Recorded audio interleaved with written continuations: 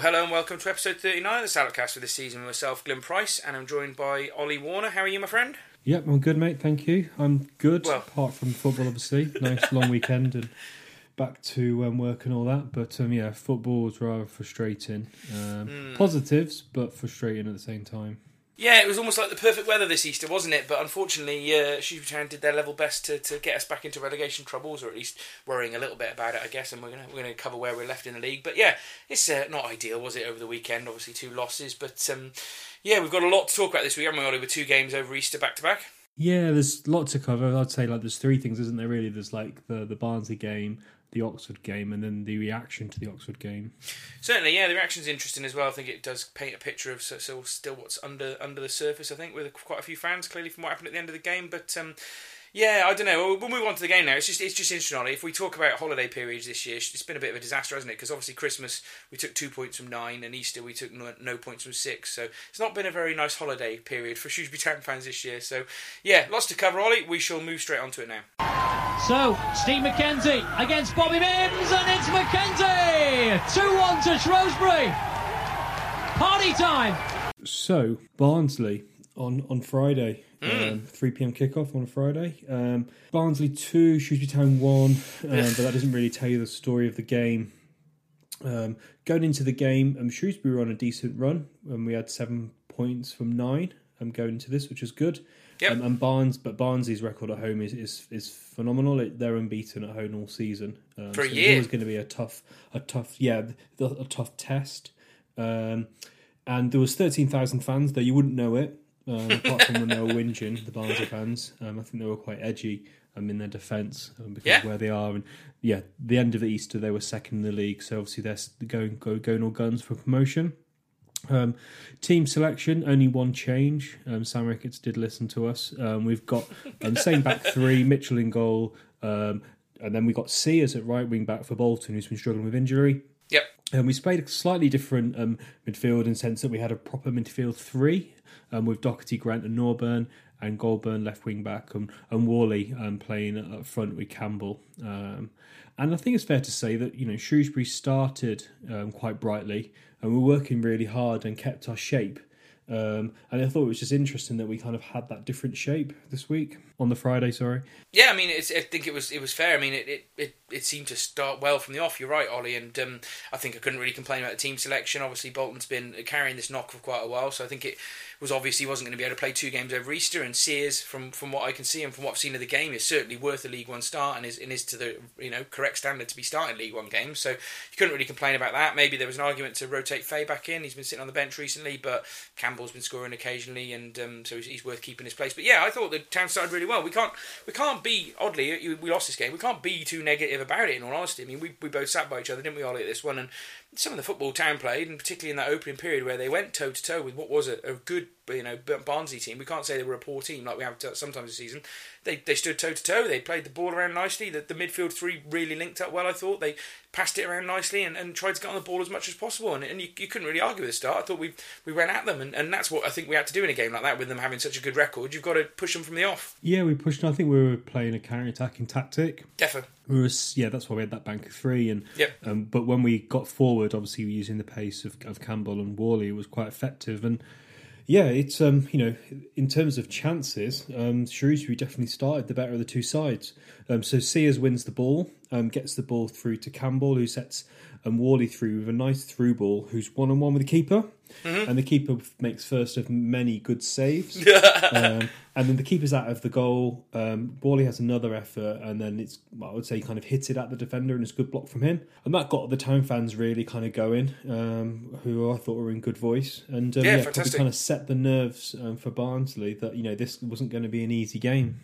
Yeah, the crowd's interesting. There was 2 sets of chanters on the game at Barnsley. There was the guys right at the back, like usual, and then there was the bunch of, I think, of the guys from Safe Standing who were standing right at the front. And it was almost like at first it didn't quite get together with the fans, really. There was different chants starting from different areas, but they kind of got it in sync eventually. But yeah, it was great following and a great attendance, I thought, in terms of being an Easter game and stuff like that. But yeah, it was a tale of one-on-ones, really, this whole of Easter, wasn't it? That there's going to be 2 more we'll go through in this game that we missed, and then obviously we've let 2 one-on-ones in against Oxford, so a tale of one-on-ones over this Easter period. But yeah, it certainly got everybody up and fantastic. It was probably warranted from the start that we'd made. It was good quick play, wasn't it? It was a fantastic through ball from Campbell. You're right to pick that out. That was championship quality for sure. And and a little bit did we know how many of these chances were going to cost us later on, but it was already like, good start. Let's push on and get a goal. Yeah, definitely. And Barnsley were really trying to play different ways of football. They were trying to pass it short, and that wasn't really working. So they ended up playing a few balls over the top. Yeah, they did. And Woodrow had quite a few chances, which he fired over. But they were a threat, but I have to say they had to work really hard to create chances. They did, and credit to our back three as well in that period where they tried to play a bit more direct. They all stood up to it, and there were no errors, like we're going to talk about again later on. But, they were solid. There was no individual errors that you could see in that opening period. Waterfall took his captaincy, sort of took that leadership role in the centre-back position, and he was talking Williams through the game again, which is something we mentioned recently. And, no real sign and no a couple of chances, but it was an open game. You felt like we were going to still create chances. Yeah, definitely. And then after this, it didn't take too long. So it was 23 minutes. They got their first goal. Yep. Tap down the left, cross in. Really poor from Grant. Terrible. This was. So he kind of looks like he tried to push the ball past the player and run around him. But then it went straight to one of their players. Came straight to Moat, who basically. And he had that kind of area that you really don't want to let someone shoot. Kind of ran into the D in front of the penalty area. Nice finish, to be fair to him, but terrible, terrible play from Grant and another sloppy mistake from him. I think I put on Twitter at the time that he tried to be a bit of a clever bastard about it. He was trying to take a touch and go round a man and then go again and push on, but I don't think he'd seen that there was quite as many Barnsley players around him. And there'd been a little catalogue of those in recent weeks, isn't there? There's one where he got pushed over on the edge of the box and sort of trying to dilly-dally on the ball, wasn't there, a few weeks back at home? And he has been involved in some of the moves making down that have led to goals. Having said that, though, the strike was really good. I don't think Mitchell could have done anything about it. No, not at all. Just, again, showed that class that Barnsley have probably got that we don't quite have in attacking positions. I know Campbell's good, but was a really good finish. And it was disappointing, wasn't it? Because we had done all right in that opening period, and we'd had the chance to go ahead. And once you went behind at Barnsley, it did get their crowd going a bit more, for the first time in the game after 26 minutes. And then you thought, to be fair, with their record, this is a hell of a mountain to climb, and you started to be a bit pessimistic, didn't you? But there was still that optimism at the back of your mind that we'd started well, so there's no reason why we couldn't go again, wasn't there? Yeah, definitely. And the game kind of seemed to simmer along for a bit. No real major highlights. And then Sears wins a header. And Wally stays strong and kind of holds his ground. I think that's what the Barnsley manager was complaining about after the goal was scored. And then Campbell fires an absolute rocket into the back of the net. We just all went absolutely ballistic. It was absolutely amazing. And then, so Tyrese Campbell then celebrates in front of the away fans who obviously been giving him some kind of abuse or something because he put his hands to his ears. But it was a really good goal, and I guess it just absolutely flew in. He's got a really strong left foot. Lots to like about that goal. Sears, great commitment to win that header to start the whole thing, and a word for Sears. I thought he was fantastic, and we'll probably cover it more in top three because he features in my top three. But the guy seems to have been in the gym a lot because he's definitely bulked out and got stronger, and that's an asset that he's going to need playing at League One. As he started to play with seasoned professionals, and he didn't look out of sync with his strength or his reading of the game during the whole game. So it's good that he was involved in starting the move. I think that was a good credit for him for the performance put in. But great header, Wally stayed strong, and that finish from Campbell again, championship quality. I'll keep saying it about Campbell. It was a real hard, fast, low shot, and the keeper was never going to get it. So it was nice to see him get another one. I think he's got maybe 5, 6 now, so it's not bad in his little period he's been here. And he's doing well, isn't he? And it was nice to get. I think it was less than 10 minutes since we'd gone behind, so it showed that we were still in the game. We were still trying to push on and counter attack or get at them when we could. And still positive, still looking forward to try and get ahead. And certainly had chances, didn't we? Yeah, and we had a couple more before the half before the half ended. So Wally wins at the ball up top, puts Campbell through, and he can't score. And I was absolutely gobsmacked he didn't take that chance. He was on his left foot as well. Did you think he was going to score at that point? So with his quality, I thought he was going to score.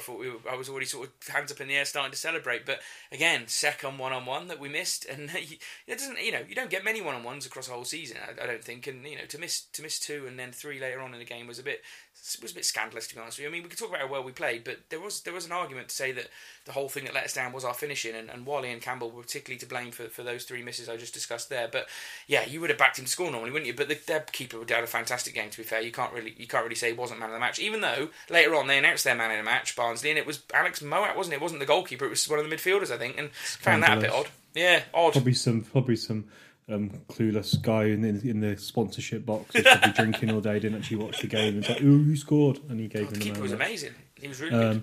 But then there was also a chance or a claim at the end of the half, which I didn't actually see this. I can't remember seeing this in real time. But there was a huge penalty claim, and I can't remember who it was. I'm so sorry for not mentioning your name. Someone took a screen print and put it on Twitter, and you could see a Shrewsbury Town shirt being stretched off.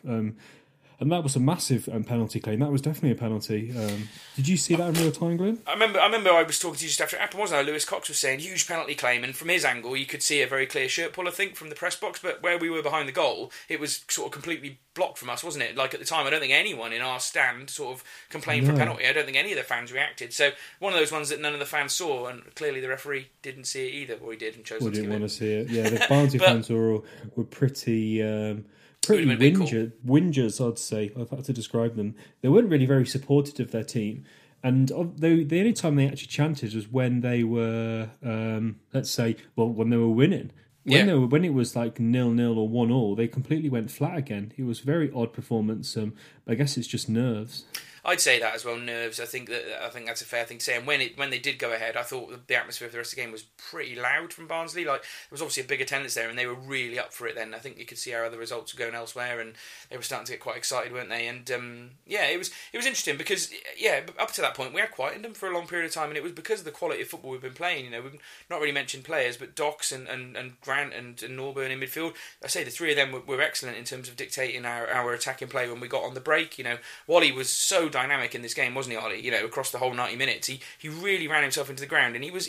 I said at one point to you, and I've sometimes can be very critical about Wally, and I may come to that later on, but it was one of them games that he turns in every 10 where he's borderline unplayable, really, really hard to get to grips with. He was fantastic, and that links nicely onto the short corners routines we were doing. Really kind of taking advantage of his skills.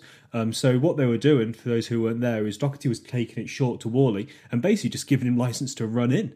It was fantastic, and it was interesting that Andy Davis, who played professional football, he commented on the set pieces. Like, I remember seeing at the time, I didn't think too much of it, but it's always interesting when he makes those observations because it's something that obviously he sees as an ex-pro, and it was good to see those working on it, and kind of had Barnsley quite fluffled because. Yeah, they created chances from those, and this was one of the opportunities where Doc had his cross, and Warfel had that header, and we really thought he was going to score at that point. So, we've talked about quite a few chances now. We're up to like 3 or 4 now, where we could have scored. I think this was one of the best chances Warfel won. I could not believe he missed it. For all the plaudits he gets for how many goals he scores, I think he scored 6 or 7, hasn't he, this season? He has missed a few glorious chances, and this had to be a goal. Let's say the short corner routine was brilliant. Doherty just walked in and played a perfect ball onto his head, and he headed it down. He probably did the right thing, to be fair, but he headed it so hard it just bounced down and then was going into the top of the roof, but it didn't. It was going so hard it just sort of looped up onto the top of the net, didn't it? And it was right in front of all the Town fans, agonisingly close. You stood there open mouthed thinking, how on earth have we missed that chance? And it was another glorious chance to get level. We would certainly have deserved to be 2-2 at that point. We'd really been battling hard, but just another missed chance, really. So that was unfortunate. It's interesting about the short corners as well, because I do think, having watched Wally basically hit every corner he's taken directly to the front man for the entire season, I don't know why we haven't done short corners for a lot this season, because they look good, and they're way better than just the normal corners we seem to waste this season. So we didn't seem to do any against Oxford. We just went back to punting it in straight away when it had worked so well, which I found very odd. Well, one of my favourite stats, Glenn, that only 1 in 9 corners results in a shot on goal. Corners are pretty much a waste of time. And I remember there was a time when Barcelona didn't even bother taking them. They just kind of passed them out and carried on playing tiki-taka football. A lot of big clubs do now, don't they? Yeah. Yeah, they're not that. It's very hard to get an opportunity. One of my mates who sits by me, every time Shrewsbury Town gets a corner, he's like, just don't get excited, lads. It's a Shrewsbury Town corner. I don't clap them anymore. I just don't clap them after I read that book about stats. They're not good opportunities, especially for Shrewsbury. We missed so many.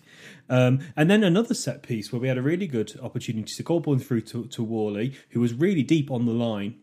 Yeah, and passes it to Campbell, who fires across, just fired wide, and another really, really so good opportunity. That was a brilliant chance as well. Yeah, really smart little quick sort of throwing routine, wasn't it? And lovely little reverse ball from Wally. I would say that no one followed. He was just too quick for him. And Campbell did everything right, didn't he? To be fair, it was a very quick snapshot finish, hard and low, and it must have been like an inch or a half wide sort of thing. And just agonising. And that was kind of it. Then I think Barnsley probably got back into it a little bit more then. And as much as they come on to score, not much longer after that, it still kind of felt a little bit like it was really harsh we went behind, wasn't it? It was very, very harsh on how we'd created all these chances and somehow we'd gone behind. But yeah, it was just another one of those chances. I think they didn't hit the crossbar though before they scored their goal, I think, as well. Yeah, they did. So they had an opportunity to hit the crossbar. It was a big miss, that. And then, credit where it's due, this was an excellent goal from Barnsley. Yeah. So this was at 55 minutes. This was like championship passing. Really good football. Worked the ball into the box. Shot him through the legs, really hard for Mitchell, even though he was at his near post. A sucker punch, because obviously we just had all those chances. Yeah. And it was really deflating when they scored. To hear their fans cheering was quite frustrating, but I have to give them credit due in terms of football. It was a good goal. And it's about getting the job done at this time of the season for a team that are pushing for promotion, isn't it? Doesn't matter how the win comes or how you grind your way through it, you're going to celebrate it heartily. Like we did last season. How many late goals have we scored that some of those games they were 50-50 and we just went ahead and nicked it? Not even 50-50. Yeah, exactly. Yeah, very true. So I can't really blame the Barnsley fans for scoring. And actually, you talked about bumping into a Barnsley fan at the end, but I talked to Barnsley fans on the way in and on the way out. And actually, I've been to so many away games in the last 5 years, or even since we started doing this podcast, I've obviously been going to more away games, and I've yet to meet a bunch of more positive and friendly and kind of very positive about our football club as well. Obviously, we played well. Fans than I did at Barnsley. I had a massive walk to them back from my car, and both times we walked with Barnsley fans, just chatting with them. And when we got to the ground, we were talking to a few outside the ground, and it was like, it seemed like a very nice football club, Barnsley, and very cheery bunch. I know they moaned when they got in there, but I suppose in some respects that maybe they were just trying to influence the game, I guess. But they seemed like a cheery bunch. Yeah, they did. I was one of these games where I drove up on my own and went to a real ale pub, and just kind of, sometimes it's just fun just to kind of get your phone out, check Twitter and all that, and see what the team was, and just have a listen to what people were saying and chatting about. And yeah, there seems to be a lot of families there, which I thought was quite interesting, and a lot of people kind of going with friends and stuff. And yeah, it seemed quite a quite a friendly bunch. And I met two nice lads who I was chatting to for quite a while walking out the ground, and one of them was saying that, the quote that you put on Twitter was, you guys should have scored 5 today, and they're saying that we were one of the best teams that they'd seen all season. Yeah. And it just shows you that there's, what a kind of mess this team is, in a sense. It's just so confusing. You'd need a team of mathematicians to try and figure them out, what we're doing all the time, because we create chances. I know our XG and stuff is always weird and always off, and we just don't take our chances, and then we give teams gifts, and it's just really, really frustrating. Well, I think one of my themes of this season, I think, and I've said this on this podcast a lot, is they find ways not to win, don't they, Ollie? And actually, some of our best performances have been in defeat. Portsmouth at home a few weeks ago is a good example. Probably played some of our better football of the season, lost. Barnsley away, definitely some of the best football I've seen us play this season, lost. Some of those early games under Askey, where probably played their best football under Askey early in the season, to Luton, lost. And there's so many examples, and actually, then there's been. Yeah, exactly. And then there's been games where we've been atrocious, like Wimbledon away, where we were very good and we won. So, yeah, it's very, very odd, isn't it? Yeah, that's another good example. So, it just, there's no way, there will be no way to put a very simple marker on what this team has been up to this season. And I think, apart from it being frustrating, yeah. And the Oxford game just opens up a whole other gamut about different things we'll get to. But, let's give them credit. There is a team there, isn't there? They can play some decent football. It's just, there's talent there. I wouldn't call it a team, but there's definitely some talent there. And kind of the things, if there's kind of a sign of things to come, Barnsley just absolutely ran through us, and they had a shot, hit Waterfall's back, and Waterfall just went absolutely ballistic that they got through that easy. But we did end the game on a high, so Goulburn's curling effort, that was absolutely superb. And Adam Davis, again, God, if they had anyone else in goal that day, on Friday, we would have won that game. If they had a standard League One goalkeeper, we would have won that game. And Adam Davis was absolutely unbelievable. And in terms of Barnsley, they look like a really good team, but in terms of their best player, for me, there's only one choice. It's Adam Davis. Yeah, that's very true. I mean, it's funny, that Goulburn effort, we were right behind it, weren't we, Ollie? Just where we were. And I thought it was going wide. He made a really good save. It could have been it in the post. I think it was curling in. Yeah, it could have been curling, but it looked like it was going wide for a lot of the chance where he sort of hit it. But great hit, to be fair, and a great save. And you thought then, as a Town fan, oh, that's it, that's the last chance gone. We've had another go manfully. But then a minute later, it's Sam Smith had come on, hadn't he? And he was involved in the build-up, and suddenly Faye's in one-on-one. And you think, finally, third one-on-one, we'll get a point out of this, we're safe. Away we go, happy days. What happens? Keeper saves it. Well, it's a bit of 50-50 in the sense that it was quite you could say maybe a poor finish just along the ground. I would say so. If he put if he got a little bit of height on it, a little bit of a dink, he would have gone in the back of the net, but he didn't. He played it low, and the keeper got his foot to him. And Adam Davis definitely spoiled our Friday. Annoying, so annoying, and then that was our last chance, wasn't it? Then the game, I think Barnsley, let's give them credit, they got the ball then for sort of the last couple of minutes, and then the injury time, and they choked the life out of the game. Their crowd were really up for everything. They were chanting for everything. They sort of shouted for every little free kick, and they took ages over it. And to be fair, we couldn't quite get anything going in that bit after Faye missed that chance. And I think Barnsley looked fairly nailed on to probably get that second automatic place now, looking at how all the other results gone. And I wouldn't really blame them. I think they were a good-looking team, certainly better than Sunderland when we saw them at their place. And obviously we got a point there, didn't we? So, and after what happened with Sunderland and how they said, oh, we'll let women in the boardroom, and sort of dragged our football club through the mud a little bit unnecessarily, I kind of hope Barnsley do it and Sunderland end up in the playoffs. I think that would be justice for us. I said that to one of the Barnsley fans. I said, we hate Sunderland, so, it's annoying to lose today, and we think we still should be safe, because I was assuming we beat Oxford, so I don't mind losing to you guys today, but keep Sunderland down. We beat Barnsley 3-1, so the games against them seem to be quite open and quite crazy. Hey, it was a bit an odd game, that wasn't it? That one. That was the sort of best performance for a while. In the middle, it was a bit of an outlier, I think, in terms of performances and results. We got two early goals, didn't we? And we kind of shocked them. That was it. Yeah. Oh well, there we go. So that was it really. And then I had the kids with me, so I stayed overnight in Barnsley, Ollie, and then went to their indoor swimming centre on the Easter Saturday. So I had a nice time. Come back. I tootled home, and oh my god, the M1 is such a horrendous road for. Not middle lane drivers, because it's a lot of 4 lanes, but people sitting in the 3rd lane. I wish they would just run, just go away and die or something like this. The moke of the whole road and slow the whole motorway down. Yeah, it's annoying. As a football fan, you see a lot of bad driving, don't you? Especially when you drive, especially as I do, I drive a lot with work, and people who are used to driving on the motorway, particularly M40s, are very good. People are kind of abiding by the rules, but a bit of a tangent there going off of middle lane drivers. Tangent, Ollie. I can't say too much on that, Ollie, because if you've spoken to many people who've been in cars to away games with me, they wonder how I have a licence. So I shouldn't really criticise too many other drivers, because I've had my own problems over the years. But there we go. There we go. So you went off home. I stayed overnight and then headed back the next day. But it wasn't to be, was it? And you're right. Just looking at Barnsley, as I said, they look good. I think their keeper was definitely the best player. Interesting one. So he plays for Wales. Oh, does he? All right. Yeah, he plays for Wales, but that was a bit odd. Where do you think he was born? Oh, probably Peterborough. No, he was born in Germany. His dad was in the forces, which I was like, German Welsh player. I was like, what? What's this all about? But yeah, he was just born. Okay. There you go. Anyway, our top 3. Who did you go for, Ollie? I went for Sears. Went for Sears first. I probably didn't at the time, if I'm honest. More on reflection. And I went on Flip because he had a really good game with no real faults, and there's nothing I can criticise him for. Especially, and then you add the kind of, for me, like the multiplier effect that he's a young kid coming through. Yes.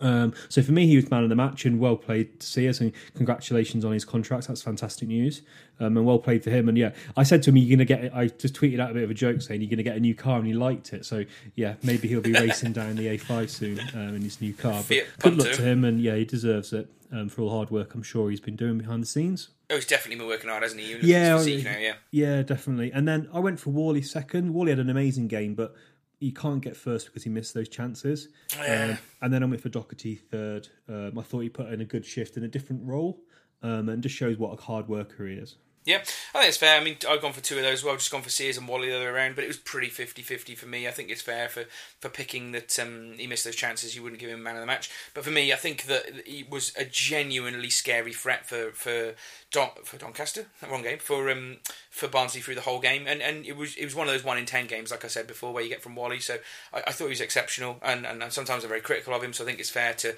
be fair about him when he has one of those games, and he was exceptional. So, and then I gave Sears second place for similar things we've talked about during this review. But I went for Rochon, actually, in third place. Just always impressed with him every week, and he just seems the most calm and composed out of the three centre-backs, and the other two must have 700 games of Football League experience behind them, and he just cruises through games. And I know we let 2 goals in, he wasn't really involved in any of that. I just like his attitude.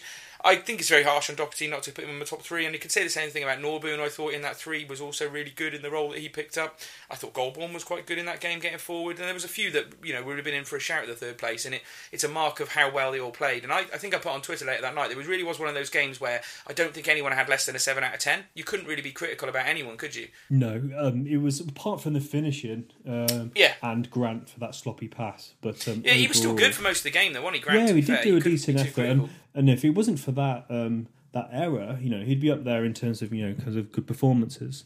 Yeah. So what did the fans? Still a loss. Yeah, we did. And what did the fans have to say? Dan Richards with deserved all 3. Alan with chances not taken. Clive with we were robbed. Wayne, good day out. Ryan with a deserved draw. Andy very, very unlucky. Paul with Sears top player.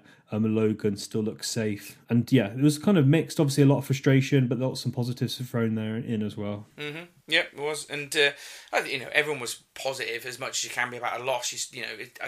I wasn't worried about relegation still after losing that game with how other results had gone that day. So yeah. I was just happy to kind of enjoy the rest of Easter weekend and look forward to putting it to bed against Oxford. So yeah, Ricketts came on and he was obviously pretty chuffed as well. And sort of he had some positive things to say. Yeah, so he said, the quality chances are the best we've had. And we had, 3 clear one-on-ones, a blatant penalty. And he said anyone to say we should have scored 5 today.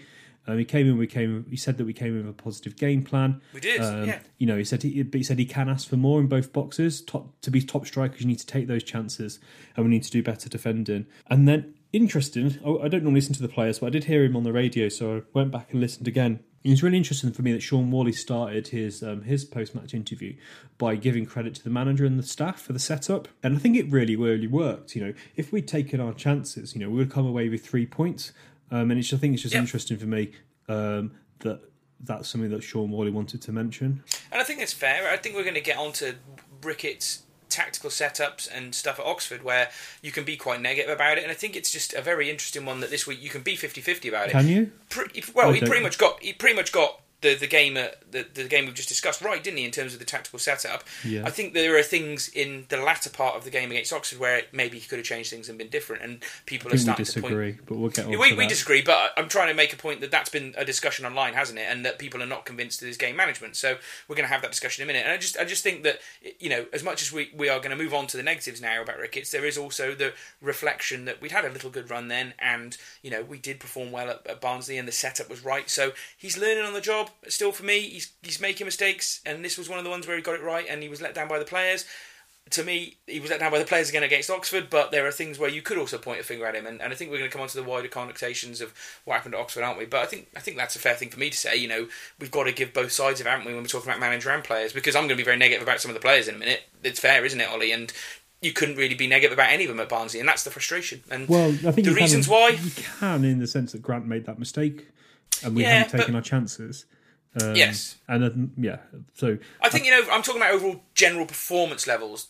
I think that, right, this team is packed full of mistakes, whether we play good or not. That's what I said about finding ways to lose or finding ways not to win games. I agree with you. There's always mistakes there. But you'd much rather see us playing like we did against Portsmouth. Oh, it was definitely a better performance. I think that's what you're saying. Yeah, definitely. I agree with that point. It was a better performance overall. They don't have that mental ability to turn good performances into wins a lot of the time. I'm not sure sometimes if they actually have brains. But that's the frustration, isn't it? So, yeah, I mean, it was as positive as we could be about another loss, I suppose, on that one. But I think we'll draw a line in the sand there and move to slightly more troubling times at home to Oxford, Ollie. Okanabire, big chance, and he takes it.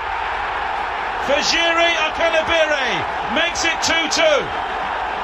So, second game in Easter, same outcome, another loss, unfortunately. But, 3-2. A very, very interesting game, Ollie. Lots of moments of controversy, despair, joy, and sunshine. So, it had about everything, didn't it, the Easter Monday game. But, Shrewsbury Town fell down 3-2 to Oxford United with goals from Norburn on 17 minutes, penalty, and Doherty on 40 minutes. and a hat-trick from White for Oxford, 6.72 and 8.78.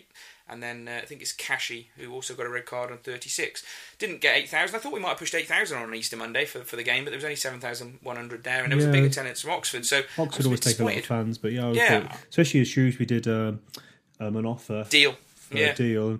But Bex came along because it was warm. She was up for that. But yeah, I'm surprised there wasn't more fans. No, I was shocked actually. Yeah, I thought it'd be a bit more than that, but never mind. And Oxford came into it in good form, so it wasn't going to be a rollover, which we would have liked at this stage. But they had in the previous game made themselves safe for the season, so they couldn't be relegated. So you thought maybe there'd be a bit more pressure there off, but they were unbeaten in 7, Ollie, and they'd won 5 of them, which is fantastic, isn't it? Really, and so yeah, they were coming in a good form. But one of the things I noticed before we get to my team selection was that their team selection was quite interesting. They did actually play a keeper who'd never started for them before, because their keeper had got sent off last week, so they were a bit weaker in that department. And also I think they played a couple of young lads as well who had very rarely played for them, and they were trying to test out their youth players. So everything when I saw their team and then I saw our team, which you can run through in a minute, led me to think, yes, there's reason to be positive about getting a win here. Yeah, it was they were going into a kind of a run of form, but we'd come into run of form and also obviously improved performances. Mm-hmm. I thought Shrewsbury would get a result in the context of everything, and obviously that's what we did in our predictions as well, and that was even before the Barnsley game. So yeah, I kind of went into the game. Obviously, you don't bank on anything, but I thought I was fairly confident. I was kind of I had quite a bit of confidence going into this game that we were going to do all right. Yeah, and similar team again, just one change. We talked about Bolton carrying an injury, hadn't we? Yeah. And obviously you couldn't play 2 games, but they'd obviously targeted this one as maybe the big one for Bolt. So yeah, Mitchell, and then Bolton, Williams, Waterfall, Beckles and Goldborn as the back 5 with the 2 wing backs, and then Grant, Norburn, and then just behind Doherty and Wally, who were just behind Campbell. So a little bit of a change again from that sort of central midfield that we played against Barnsley, Ollie. Yeah, and I'm not too surprised. Maybe we'd maybe change the striker to kind of freshen things up a little bit, or maybe play 2 strikers. But the trouble is, and once something worth having a little bit discussion about, is obviously the playing wing backs. I think we look more balanced with Bolton and Goldburn playing wing backs rather than Worley. Even though he does a bit of a shift there, and obviously Oxford being a good side, we couldn't probably rely on Worley just playing up front. And you can't really play him in central midfield because I don't think that's really his game. So by playing Worley, you kind of mean that you can't really play 2 strikers. Yeah. Unless you played him behind 2 strikers, and then that's very, very attacking to play basically playing 3 forwards then. Which is quite attacking. Especially as Wally had played so well against Barnsley. Exactly. I might have been tempted to drop Wally if he hadn't have been very good at Barnsley and played the 2 strikers and go for a bit of I think it was Doncaster at home, wasn't it, where Faye and Campbell played up front and they were just shit up for that first half of the game. I know Doncaster came back into it later on, but it might have been nice to try and have a go at trying to blow Oxford away, and obviously we went for a slightly different approach with the one up front and looked solid, and we're having to play the 5 at the back and the 3 centre-backs because of the weaknesses of Waterfall and Beckles, which were finally exposed for the first time in a few weeks in this game, so I can understand why we're sticking with it, but I couldn't really argue with the starting team, to be honest with you. I didn't perceive it to be... I didn't think that a lot of them would underperform as badly as they would do, considering it was only 3 games, 2 days since the last game. I thought as much as fitness has been an issue this season, I thought we had more about us than how we tailed away in the game. So I couldn't really complain about the team. There's always going to be a test, wasn't it, of their fitness playing. Did you expect him to rotate a bit more than Ollie? Maybe. Yeah, I thought maybe. I thought he should actually have played Laurent in midfield rather than Grant. And maybe played Norburn sitting with Doherty and Grant alongside him, have a bit more legs in midfield. That's what I would have gone for, I think. A lot of them faded badly as this game went on. Wally was, last 20, he was out on his feet. I think Goldborn lost his legs a little bit. Campbell obviously couldn't play much past 58 minutes this week, so there was definitely an argument that some of them were really struggling in that second half, and is that the reason why we went on to do what we did? I don't know. It's probably a lot mental, but... Yeah, exactly. They're probably linked, isn't it? Yeah, first half, didn't start particularly well. I don't know, I had a burger, that was quite good. Good. So 6 minutes in, basically, I watched his back goal back a few times because it looked, funny enough, when you watched on the video, it was quite different to what I kind of saw in real time. I thought it was like a bit of a freak kind of way the ball got to him, but actually it was a chip forward and then a flick backwards header. And basically, at this point, we had to players all over the shop. We weren't really structured in terms of defending. No. No one tracked White, who was basically given kind of the ball bouncing in the box. And to be fair to him, it was a really nice finish, but yeah, not good. And yeah, kind of was going to set a kind of theme in the game in terms of people not concentrating and doing their job properly. Not good. That's a good description, Ollie. Being very nice. Yeah, I mean, yeah, big shout for handball, wasn't there, Ollie? I mean, from the south stand. Obviously we were in the west stand. I couldn't really see anything. I've watched it back. I think he takes it well on the sort of up top of his chest. I think that was just you're going to claim for it, aren't you, as a home fan? But it looked to me like Mitchell didn't attempt to save because he was almost calling for a handball sort of thing. He hardly moved, did he? I know he's close in and he hit it hard, but I think there's been a little bit of criticism from some quarters I've seen today about why he didn't just sort of at least attempt to make a save. But yeah, just switched off. Fair. It was, yeah. You got to give Oxford credit as well. I thought it was a very nice move and a very good goal. And let's be honest, that the start of that game, they were pretty good, weren't they? To be fair, I think, team full of confidence. And they passed the ball around nicely, and they really did find it easy to pick us apart at times. And we tried our best to come up to it, and we had a few chances as the game went on. But I was, despite the fact they won with 10 men and all the connotations behind that, I was impressed with them as a unit. And I'm surprised they've only really made themselves safe in the last week or so. You must think that they've improved as the season's gone on, really.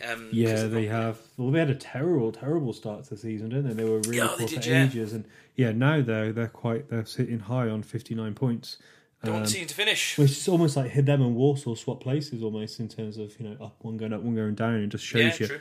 The league table and the season doesn't finish until you get to the end of April or May. We've just stayed absolutely bang average all season. No season. Good, no bad, no. Well, there's been some bad, I suppose. It's range between poor and average, I suppose. We've not hit any heights other than the occasional game, but yeah, somehow we got to 13th a couple of weeks ago. That seems crazy, doesn't it? But so there we go, 1-0 down, and it was interesting with the crowd, wasn't it? It kind of sucked the life out of us straight away, didn't it? There was quite a keyed up atmosphere, and everyone wanted to go for it, and it was just that goal that sort of kind of just made you worry straight away. And I could see people around me getting their phones out to start looking at what other results were, because you'd think, I can't remember what it was we were playing. Was it Scunthorpe we were playing, wasn't it? And you kind of wanted them not to win, so I think people were trying to look at the Scunthorpe score, and it definitely got the nerves. Sucker punch.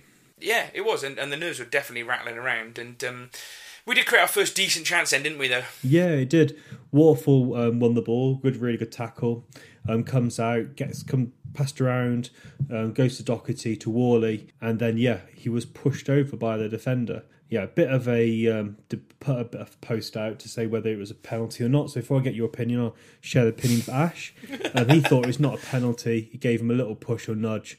And just kind of, you said he'd seen worse tackles not given in the past, and we got a bit lucky with this decision. So what was your thoughts, Glenn? Not far from that. I mean, Christ, it was as soft a penalty as you'll possibly see given. I think, but he gave him a reason to give it. Still, exactly, his hand was up. That's exactly what I was going to say. I'd say it was poor defended. You put your arm out on a player in the box when they've got the ball and they're running at you. You're inviting a player to go down. So exactly. A bit like how Salah, obviously, and the Cardiff penalty was a bit controversial. You put your arms on or around a player in the box. That's a recipe for disaster. So naivety from the defender, and I guess you say gains and should be smart intelligence from Worley to go down. Yeah, I mean, weird that Salah one. I'd have given that as a penalty all day long. He grabbed him with two arms around him. This one, if that Salah penalty was more of a penalty than the Wally one, where he's got a very, very small shrug in the back and just sprawled to the floor. But he just didn't need to do it, did he? He was shattered him. So but I'd say Norburn's penalty was good, down to bottom left. It was brilliant. If you look at that penalty, he rifles it in hard just off the post, and that is a proper penalty. That you never say penalties like that unless you're David here and you can sprawl across your goal. But really, really good penalty. Takes Norburn up to 11 for the season now, which is fantastic return for him, isn't it? And then obviously Doherty joined him on double figures later on in the game. So to have two centre mids on double figures for the season is pretty decent. I mean, that matches last season. I think Nolan got 10 and someone else got 10 as well. Whose name escapes me now. So we've had goals from midfield. It's not been that bad, has it? No. And then not a lot really happened then between then and this, and then the red card incident. Kind of bit of passing and stuff like that, but nothing.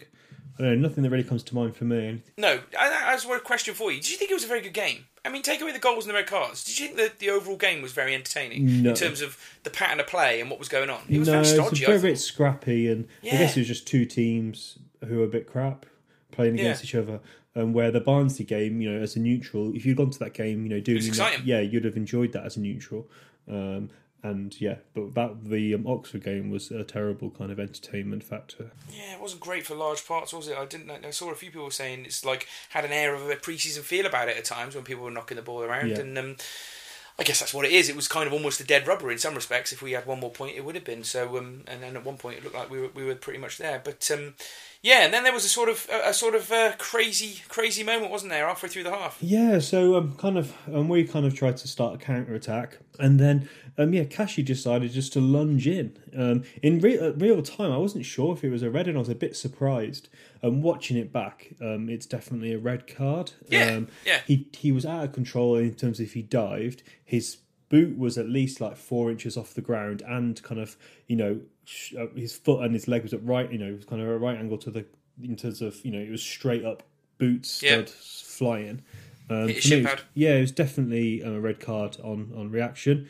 I did ask fans for their reaction, and I'm not sure if Brad saw the purpose of my tweet. And I said, was it a red? And he said, and Brad Clark said, does a bear shit in the woods? I think he's trying to say yes. But I was just trying to get some reaction from the fans. I wasn't trying to be annoying. But it was definitely a red card. And, at that point, we just got back to 1-1.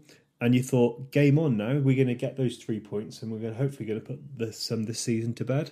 But no, it wasn't. And before we go on to that next bit, I mean, from my view of a penalty, it was a shit tackle, really shit tackle for them in that circumstance when they were, having as much of that game and could have been looking to go on to win it. And they were winning at this point. Sorry, it was a draw at this point. It was. So, but they were playing well, I thought, Oxford. And, but they were still in it. Yeah, but he cost them, didn't he? And to me... Well, he would nearly costed them. You'd have thought he would have costed them. Yeah, sorry, I was saying it was the same as the Dave Edwards red card at Bristol Rovers, Ollie, for me. Exactly the same kind of tackle, bit of a lunge, gave the referee no reason not to send him off. And to me, if I was saying that Dave Edwards probably should have gone at Bristol Rovers, he definitely should have gone. And the noise of when it hit the shin pad, it was quite a loud thwack as well. And everybody on our bench got up, referee looked across, and it was just a kind of combination of sort of all those factors, I think, that made him just get the red card out straight away. And to me, as soon as he went off, 10 men... We should be looking to push on now. I was hoping we'd go ahead and, we did in a minute, and that would it. Put this game to bed, put the season to bed, and it was a complete gift horse, wasn't it? And they say never look a gift horse in the mouth. Well, unfortunately, Shrewsbury Town looked at a gift horse and then just shot it in the head. I think for 9 minutes of the half, so the remaining 9 minutes of the half, we kind of took advantage of it. We scored, we had a throw in from the left to Norburn to Campbell, a really nice cross, but then a really good block.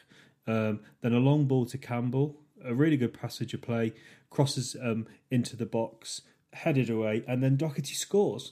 Goal. Yeah, fantastic. There was a little bit surprised watching highlights back. There was a rather large man with his shirt undone, which I wasn't really expecting when I was doing the prep for the game, which was quite odd. Yeah, he was wearing like a Hawaiian shirt, and you could see his man nipples and his belly button, which was a bit of a surprise. What? He's in block 1. Oh, right. How bizarre. Yeah. Well, it was hot, Ollie, and it's hot in block 1 with the sun on him. Give him a break, mate. But a good finish, to be fair. Doherty got his head over the ball, didn't he? Kept it low hard and really right nice in the finish corner again. with his left foot. And yeah, say 2-1 up. Then we were cruising really, weren't we? And I put a tweet there saying it would take it would take a spectacular turnaround for us to get relegated from this point. Little did I, dickhead.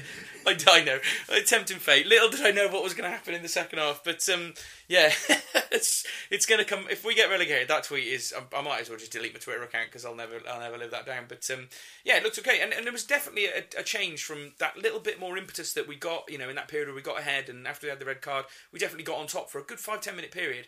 But it just completely changed after half time, didn't it? It was very different between that little period and what happened. It's one of those games where sometimes you want half time and sometimes you don't. And we could have done a bit more time. They did score though and have a goal ruled out in that period was quite as well. Funny.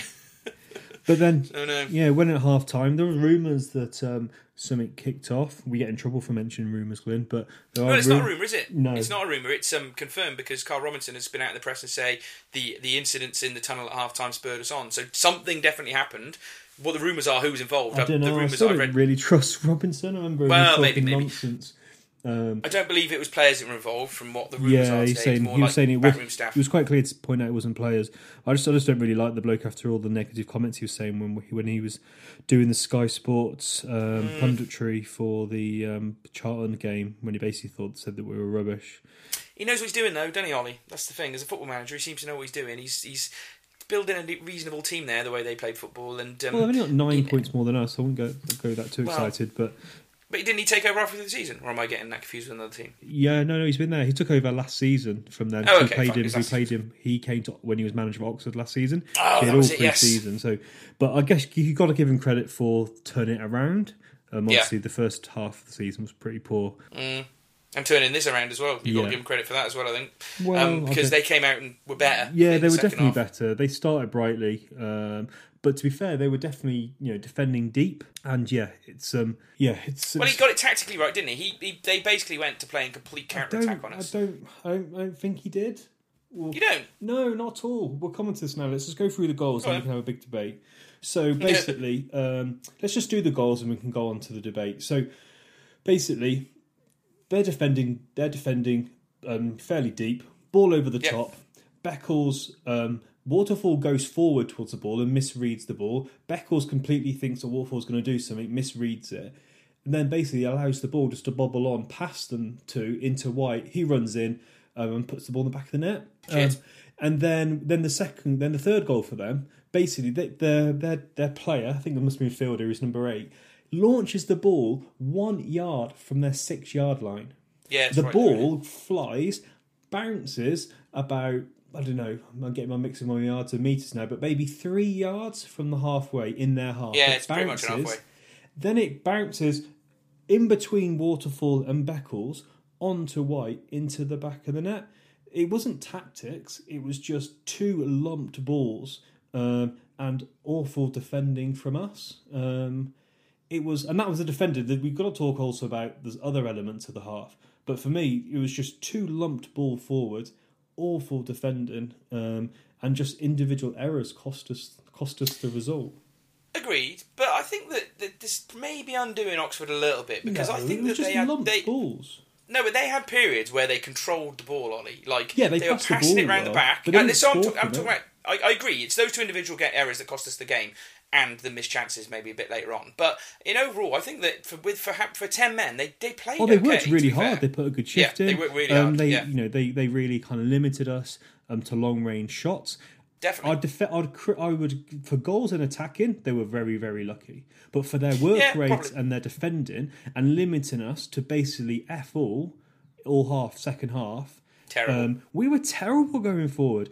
Absolutely pathetic. The players came out and they basically dropped. If they were in third gear before, they dropped down into first. It was absolutely horrendous. The pressing disappeared. The effort disappeared. They were just kind of nonchalantly pantsing around in the second half with no effort or kind of... it was just crap. Everything. We're going to go around...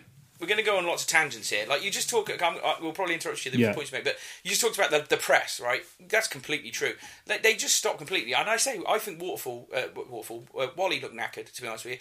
And to be honest with you, in that first period, Campbell completely stopped chasing things down. And when he got subbed off, I was like, well, he's a goal threat, but he had kind of stopped working. And as much as Faye came on, and let's be honest, Faye did bollock all as well in that period. He was on. He didn't get the ball to him very often. But there's a moment, actually, that I forgot to mention for me that made a massive change, and that was Norburn going off of injury. Yeah, that was the key basically for me. If there was anything holding the bridge together, you pulled his pin out, and everything just collapsed like a bag of wank. It was absolutely shit. But the game completely changed when Norburn went off. It did. And as soon as you put the captain armband on Waterfall, he turns into just a conference player, doesn't he? He just goes. Like, a few times he's been captain in games and he's been absolutely awful. And as soon as he got the captain's armband, he went to shit again. And let's go back to the goals for a start then. So we've got Beckles and Waterfall, and this is my one question for you then. So we got caught on that first one, and basically it was going to be that we were playing on the halfway line, basically, and if they knocked the ball over the top and they got it right, that White could run in with pace. He was going to beat both of them, no problem, and he would have a chance. He'd be 1-on-1, wouldn't he, right?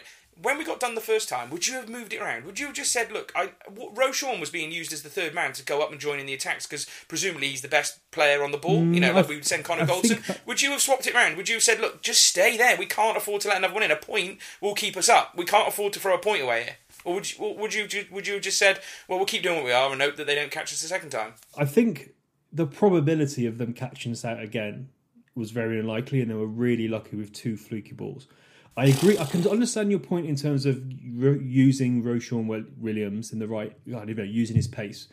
Yeah. Now, the trouble is, if you'd put Roshan Williams next to basically where they were, it was unlucky for us that basically White was in between. He wasn't really on Waterfall, he was in between, and the ball bounced closer to Waterfall. So if you'd have Williams on, he could have been where Beckles was. Now, there is an argument to say maybe we should have gone to 4-4-2, taken Beckles off. I will give you that, but in terms of the structure of the team, Beckles was going forward as well from when he was on the left, and Roshan was doing it more on the right. Like the second goal, the player kicked it from his own penalty area, deep in his own penalty area, and basically had an assist. Like, how many times do you see an assist from near their own 6-yard line from a central midfield player? Well, yeah, Rolly, you're probably right. It's unlikely, but with our centre-backs and the lack of pace and the way that it was set up, it was... I tweeted in between, if we keep playing like this, they're going to get us again. I felt it had an air of inevitability about it, just fatalistically, I suppose, and when they got in the second time, it was just so frustrating, wasn't it? Like, the whole crowd was like, I can't believe we've done this again, do you know what I mean? And then even look at the third goal, right? Mitchell, that's terrible goalkeeping. If you look at his positioning, yeah, it wasn't he just great. opens up the goal. You compare it to what obviously Davis, the Barnsley goalkeeper, did to us. It wasn't great. I wouldn't blame him too much. I think a lot happened obviously to get there.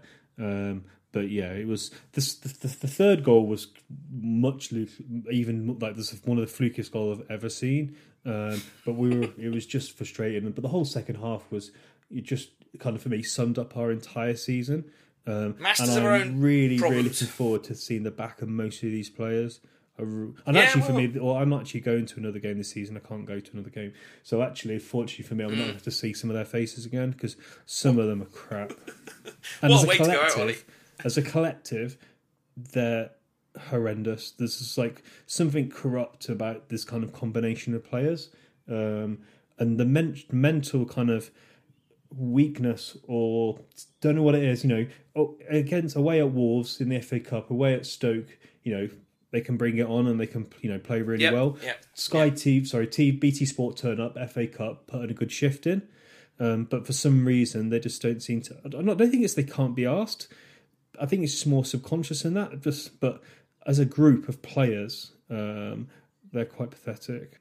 There's so many things to be critical about it though. I mean, like, Grant strolled around second half. Laurent came on and did hardly anything. He couldn't get on the ball. Yeah, he couldn't make a pass work, could he? He couldn't make a pass, and then a lot of them did that, and they got crushed. When the third goal went in, they were crushed, weren't they? It was like there were so many hands on hips, people looking around, and then Waterfall's clapping in the middle of the pitch after they conceded that third goal, and there was people around me going, "What are you effing clapping for, you moron? You just cost us another goal," and it just exposed all the problems we've had all season in a microcosm of about a 10-minute period. That was the reason it's gone down so badly is because we're safe. They were there. They'd done it. They had every opportunity. And they again found a way to completely mess it up like they've kept doing all season. And it's just, you're right, it's mentality. Like Mark Elliott always goes on about there's a lot of quality in this team, but they don't, there's other reasons why they're not doing well.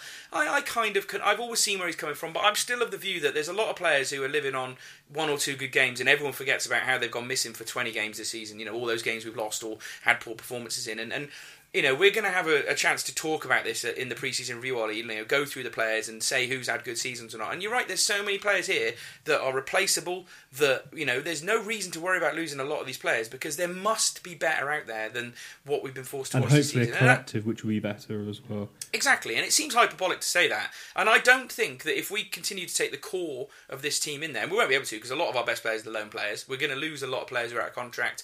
We'll probably maybe get picked off our two best players who got contracted. Faye's vulnerable, let's be honest about it.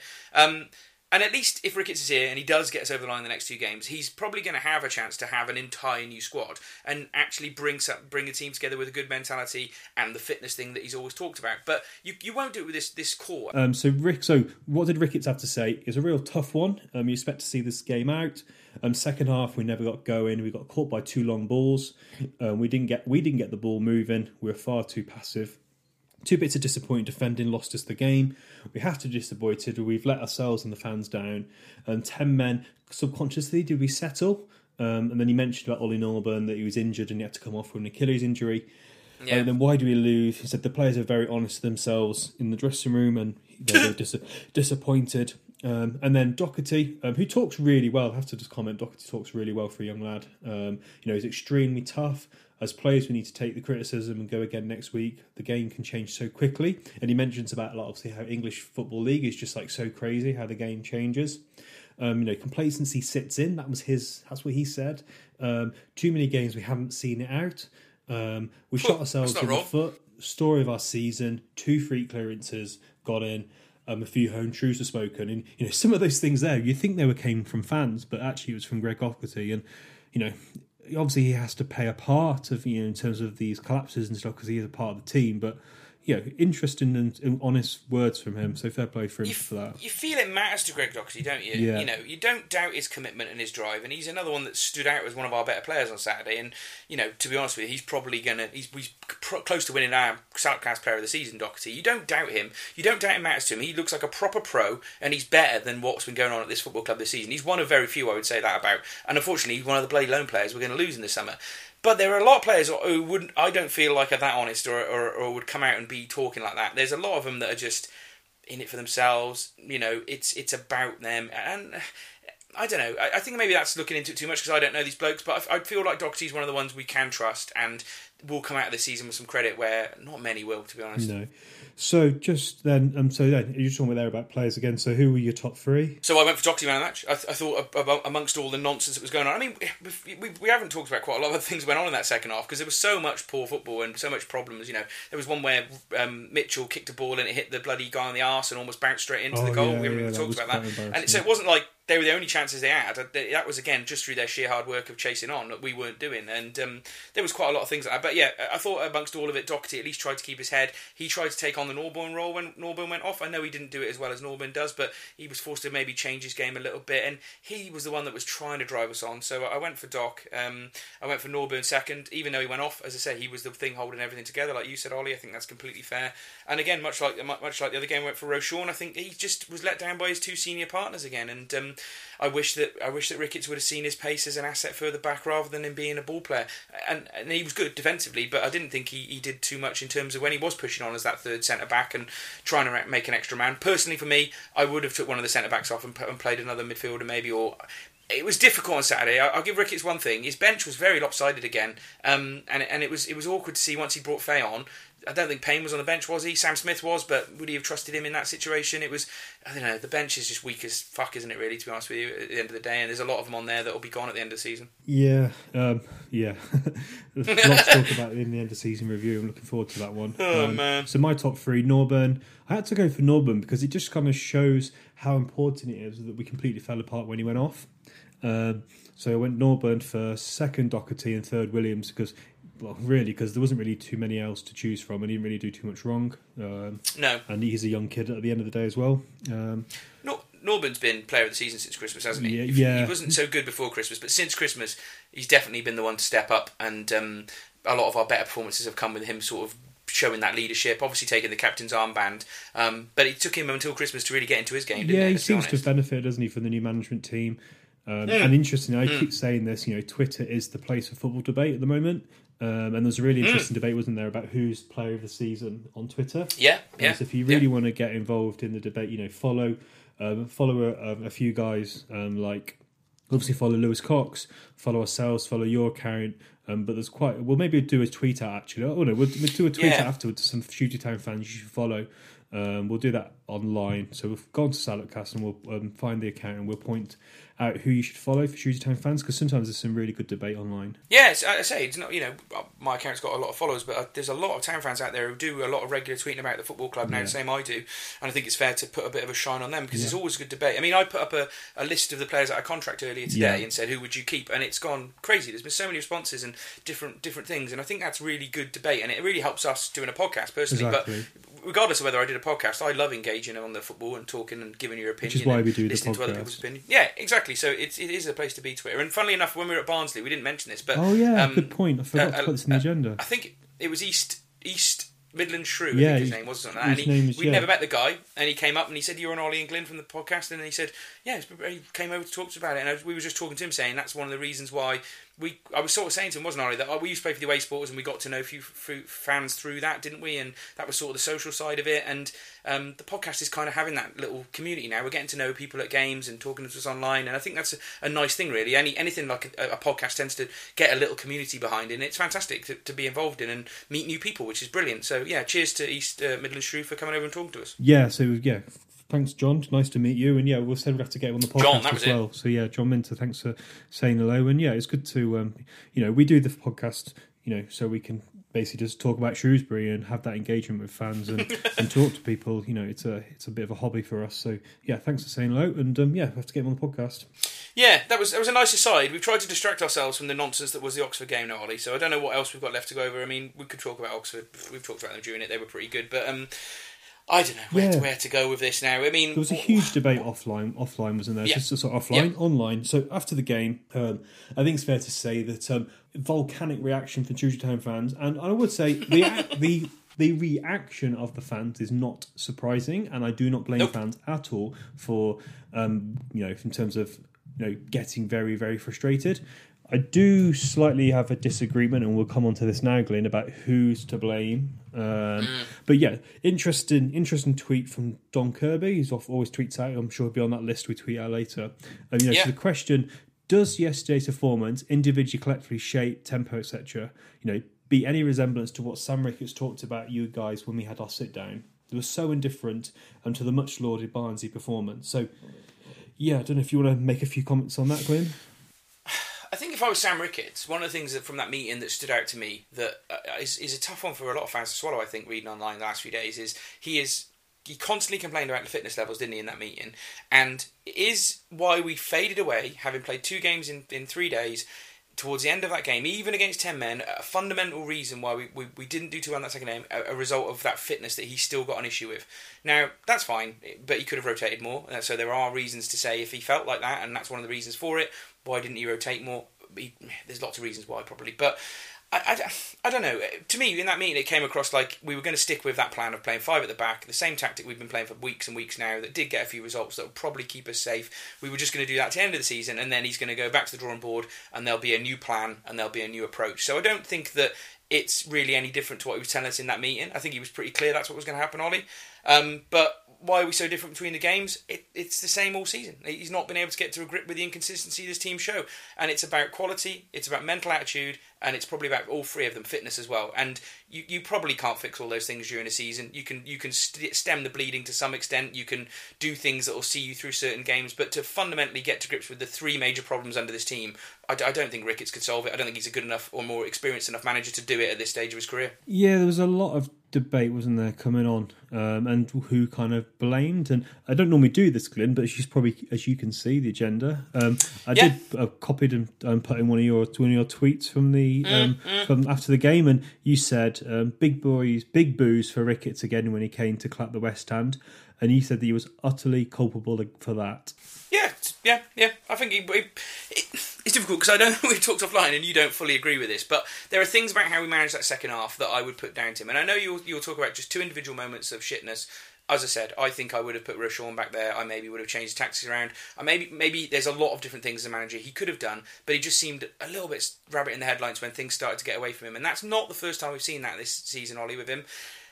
But I wasn't the only one that booed that performance at the end. And when he came over to the West Stand, Ollie, let's be honest about it, he got a lot of abuse and a lot of boos. And all it shows me is, we had that little good run, but deep down, Ollie, we have now had him for 26 league games. Right, we've taken 23 points. Or it could be the other way around, actually. But anyway, it must be. 24 league games. 24 league games, and we've taken 26 points. That's it, which is roughly 1.1 points per game, right? So I just looked at...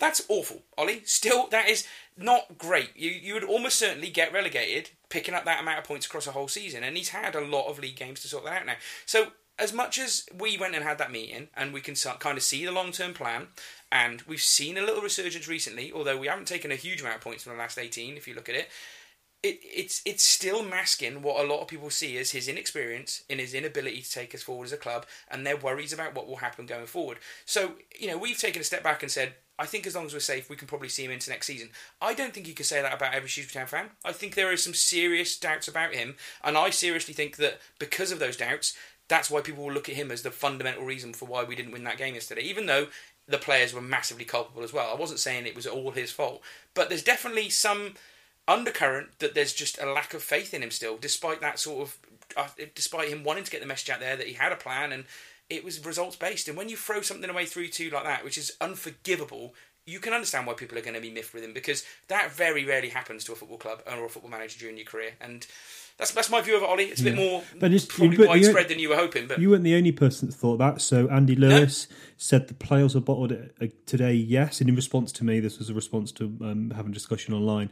And he said players have bottled it today, yes. But can you tell me who gave Waterfall the job of marking the guy who got the hat-trick today? He was culpable for 2 of the goals. And that's plain and simple lies at the manager's door. Which is an interesting view. And obviously there's a lot of people who were kind of blaming the manager. And for me, I find it... I can't agree with that. Joe Evans probably agrees with me, because he said it's not Ricketts' fault today. The second half was terrible, no urgency, movement, or complacement, and he said Waterfall Christ.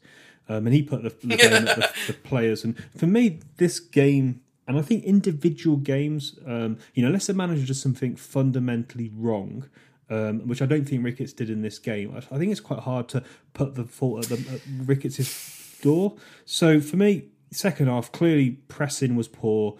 That was the players defending individual errors, which I don't think you can blame the manager for. And one thing that Andy was saying is that he was blaming the manager for Waterfall's mistakes. I don't think you can blame the manager for a player making an individual error. If he does it for 5-6 games in a row and he doesn't make a change or doesn't coach him, then yes, you can criticise him. But an individual error, no. Then at the same time, are you going to give Ricketts the credit for that amazing strike that Campbell did away at Barnsley? I don't think many fans will. So I think it's hard. We did give Ricketts credit before, didn't we? No, but I'm talking about individual moments, specifically individual moments. I just find it doesn't sit with me. I don't know why. I just don't agree that you can blame managers for individual errors. Well, I think we'll still have the argument about it. I see what you mean, but I still think that when you've been caught by a moment like that, and you could easily be caught like that moment again without making any tactical change or changing the approach at all to try to stop it happening again. The second one bounced in our own half and he kicked it from the 6-yard line. For me, why are our centre-backs on the halfway line? Why are they pushed up so high when we know we've just been done for pace? You can't leave an even bigger gap. If they'd been defending not on the halfway line and even deeper, that would have left a massive gap. The gap was huge. You could maybe say that there should have been someone. You could maybe point a finger at the management team, saying the management team and the players, why wasn't someone sitting a bit more to kind of cover that gap? I'll give you that, but I just don't agree that you can blame the manager for individual errors. Well, there's the other side of the argument, Ollie. Is if we were still under Askey now and everything had been going bad and you were getting towards the end of the season, right?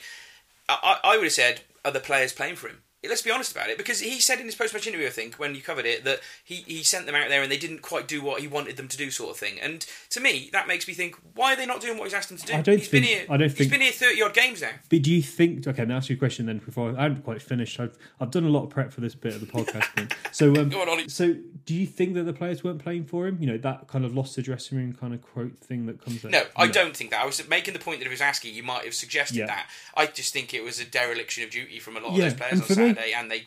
And for me, I'm very much firmly in the camp of that. For me, it's blame the players, and I think it's too easy just to blame the manager. People say, the manager, you manage things and all this kind of stuff, but a manager in other industries isn't. You can't blame a manager for the actions of their staff all the time. Long term, yes, you can, but I just don't think it is. And But Ollie, if it was in your career, right, and you've obviously mentioned you're a buyer on this podcast a lot of times, right? If you were saving your company $100,000 a year, you were performing well. I'd be below target. You were performing $100,000, but yeah, you were performing above average, right? Let's not pretend that Sam Ricketts has been a good manager at Shrewsbury Town Football Club. If you take across every game, no, he hasn't, and that's what I'm meaning about why we had that reaction. But he hasn't had the chance, so that's perfect interlude to this. Games now. So Sam Ricketts, first 12 games when he took over the kind of the baton from John Askey. First 12 games didn't go very well. 9 points, 0.75 points per game. He scored 11 goals, conceded 18. But then fast forward to his second half of the 24 games, so the next 12, he got 17 points. So he's doubled his output in terms of points per game, up to still not a great number, but 1.4. And now we've scored more and conceded less. So 4-16 and against 14. So for me, you can see an improvement in Sam Ricketts' output and performance as a manager. Now, I know what you're going to say, it's still not good enough, and I agree with you, it's not good enough. And if Sam Ricketts was our manager at the start of next season and was getting, for the first 9 games, he only got 0.75, then I'd be saying he should be sacked.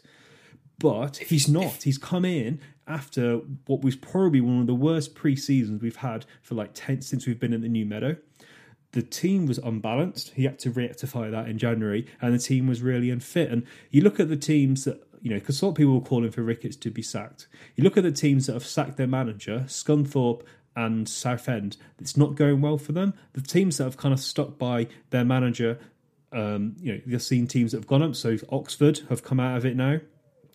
Obviously, like us, Wimbledon changed their manager and they stuck with him, and he started to get a few results, and they might even have a miraculous safety. So I just find it really hard. I think, I don't think we're giving Sam Ricketts a fair test here. For me, in terms of next season, I definitely think he should be the manager. Yeah, I think he will be manager. We've had that debate, to be honest with you. And my point is that he's got improved, but it's only still to a very bang average level. And we could talk about Scunthorpe. It's not going well for them. They've changed their manager again. They've only got 4 points less than us. It's not like we've blown them away now. And, by the end of Saturday, they could be 1 point behind us. So fine. It is fine. But if we've had this huge improvement, we should have maybe gone away. Just interestingly, should just say Wimbledon are losing 1-0, but Accrington Stanley are winning 1-0, Ollie. So not ideal for us. But yeah, it's a big debate to have at the end of the season. I think it's fair for fans to be worried about next season keeping Ricketts. I don't think that keeping us safe on the last game or the second last game is anything to write home about, and it's a shambles that we've still ended up in this position having changed our manager back in November. Let's be honest about it. But if he was going to recover us, we could have recovered much better than this, but he probably will keep us up and he will get a chance. But what Saturday told me, Ollie, and we'll probably move on from this now because it's been a really long debate, is that there is an undercurrent with a lot of our fans who don't rate him. We can't pretend that isn't the case, Ollie. As much as we met him, I agree. Yeah, and it's there. And if he starts off with 0.75 points a game in the first 10, if he starts off with 1.1 points a game in the first 10 next season, I'm telling you, people will be asking. Of course he will, and I'll be there as well. But I think the importance is really interesting. I was chatting to some guy today who was a member of a trust and was actually the chairman of Wycombe Football Club. It was really bizarre. I'm trying to buy some product from him, and he was talking about the importance of having consistency, importance of pre-season, and the importance of kind of giving that platform. Now, I don't think, using the kind of term fair test, I don't think that Sam Ricketts had a fair test of his capability. Now, I think the trend that I'm trying to show between the two sets of 12s, he has improved it. Clearly not good enough, and I totally agree with you. If we're now going into a new season, 10 games in, and he's got that kind of less points than games, then I'm completely saying he should go. But at this point, I just think it's a fair test, which is interesting. It's a risk. It's a risk, Ollie, isn't it? Yeah. It's a risk, which is a really good point, actually, because there was quickly a comment from Busy. I thought he put a really good message out on Facebook, and he said, "A time for all, including myself, to calm down and gather our thoughts. No one more fuming than me today, but individual abuse that likes a waterfall won't get us anywhere. I'm messaging here in a rare moment of sobriety." He put smiley face. "But apart from today, I see things that have pleased me in the last few games, especially our performance at Barnsley. Still thinks Ricketts could do us a good and given the chance." And then there's a really interesting tweet, which I think is a fantastic message from, it wasn't a message on Facebook, from Ken Alsop. And he said, and this is fascinating, I think, great to end this debate, "Very big job for the next manager in League One. A complete team restructuring, goalkeeper, defence, central midfield, winger, striker, even with quick learnings. I just don't know if Sam will or can be up to this stage of his short managerial career. That's the worry. That's a fact and a big risk again for Salop."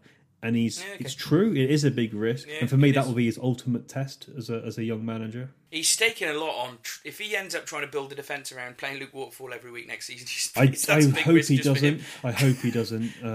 It's got to be some thought as to whether it's worth sticking with that as an experience. He's got 2 years left on his deal, though. So he got to be signing on a 3-year deal? Yeah, the ASCII shadow is long and dark. It is. I think that's been a very interesting debate, Ollie, in terms of Ricketts. One final thing. Go on. Someone did actually start a poll on Facebook about who who should be the manager next season. And interestingly, interestingly, Ricketts had 120 votes versus 75 for Hurst. And then anyone else only got how many did it get there? Just trying to see. I can't see. Just not Facebook showing me, but a very small number of fans. So still Ricketts is getting more support than Hurst, which I thought was really surprising. It's surprising in some respects, but also it shows that Hurst's still getting a lot of votes, isn't it? And that he's not going to go away. The romantics of last season was amazing, wasn't it? The shadow of Paul Hurst hangs longer over this football club than probably the shadow of Askey that you were talking about a minute ago. And he's out of a job. I don't know. There's still a lot of people who would say, why don't we just go get him back in this summer? And it's not going to happen in a million years. But there's still I can understand why people still vote for him. I don't know. Yeah, it's going to be an interesting time. And I mean, we've got 2 games left yet, Ollie. This is before we get to it. And we should just go to one last question we had on Twitter, which was from Murray James. And he asked this a couple of weeks ago. Yeah. On the 7th of April, I forgot to put it in the agenda, so apologies. Unfortunately, it's still relevant, which is the Walsall game going to matter, Ollie? Right now, I think it might do. I do. Because Coventry are doing well. They got beaten by Portsmouth, but they were, Kenny Jackett doing his 2 subs at half time and being a football genius, managed to get Pompey over the line. But they're a good team. There's a sequence of results that means we could be safe by the time we play Coventry on Sunday.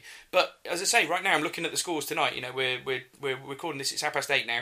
Accrington Stanley are beating the team they're playing tonight. I think that was Charlton, wasn't it? 1-0. So they've gone above us. And Wimbledon have just equalised against Luton. So there's a chance they can get 3 points there. And if that comes off, they both win. Yeah, there's a massive chance that we will need something from Coventry or Coventry or. Walsall at home. Walsall. And if we can't go to Coventry and get it, and they look good, Coventry, when I watched Coventry Portsmouth this week, they play with pacey attacking players, which on the basis of what happened on Saturday is going to frighten the bloody life out of us, isn't it? So if we go and lose at Coventry, if we lose at Coventry, there's still a chance that it could matter. So on the way the results are looking right now, I think it might matter, Ollie, and I think we might need something to keep ourselves just above the waterline. Point, yeah. Having said that, I don't think it'll matter for Walsall. I think they'll be down. I can't see them. Yeah, but we might need to get something from it. Walsall which makes it even more difficult because they'll want to do something to stop us, won't they? They will. Oh God, I don't even want to think about it. So there we go. We've got Coventry next up. Our predictions for Oxford were terrible, by the way. We both went for us to win. Yeah. So there we go. But what about Coventry? You're not going. I'm going. But what do you think? You go first, mate. You're winning, as you keep telling me. I think having watched Coventry, I think they're too good for us. I think we'll lose 2-1. Okay. I'm going to go 2-2. I'm a bit more positive. Go for a 2-2 draw. Yeah, it would be positive. That would be my last game of the season. I'd like to end it with a draw, but there we go. An interesting podcast, Ollie, covering the whole of Easter. It's been a bit of a long one. It's been a mammoth session, and Oxford really did throw up a lot of questions and debate, so it was good. It was worth covering it. But we've got 2 more regular episodes, really. We've got this one coming up next week after the Coventry game, and then we'll wrap up the normal season after the Walsall game and hopefully safety. And then we'll start doing our summer specials, this end of season reviews and bits and pieces. So 3 or 4 more episodes before we can all go in and try and enjoy a summer. But thank you for everyone to listening this week. Thanks for everyone to listening, apart from Tom Griff, he can sod off. Yeah, Telford fan. You should just mention that. Who goes and watches Telford versus Hereford on a day off? What a terrible decision. But he's listened to the podcast. He'll be out on, isn't he? So it's quite good fun. There you go. I can't believe you're dissing our listeners, Ollie. That's only bad Tom. News. There we go. So thank you for everyone for listening, and we'll be back next Sunday.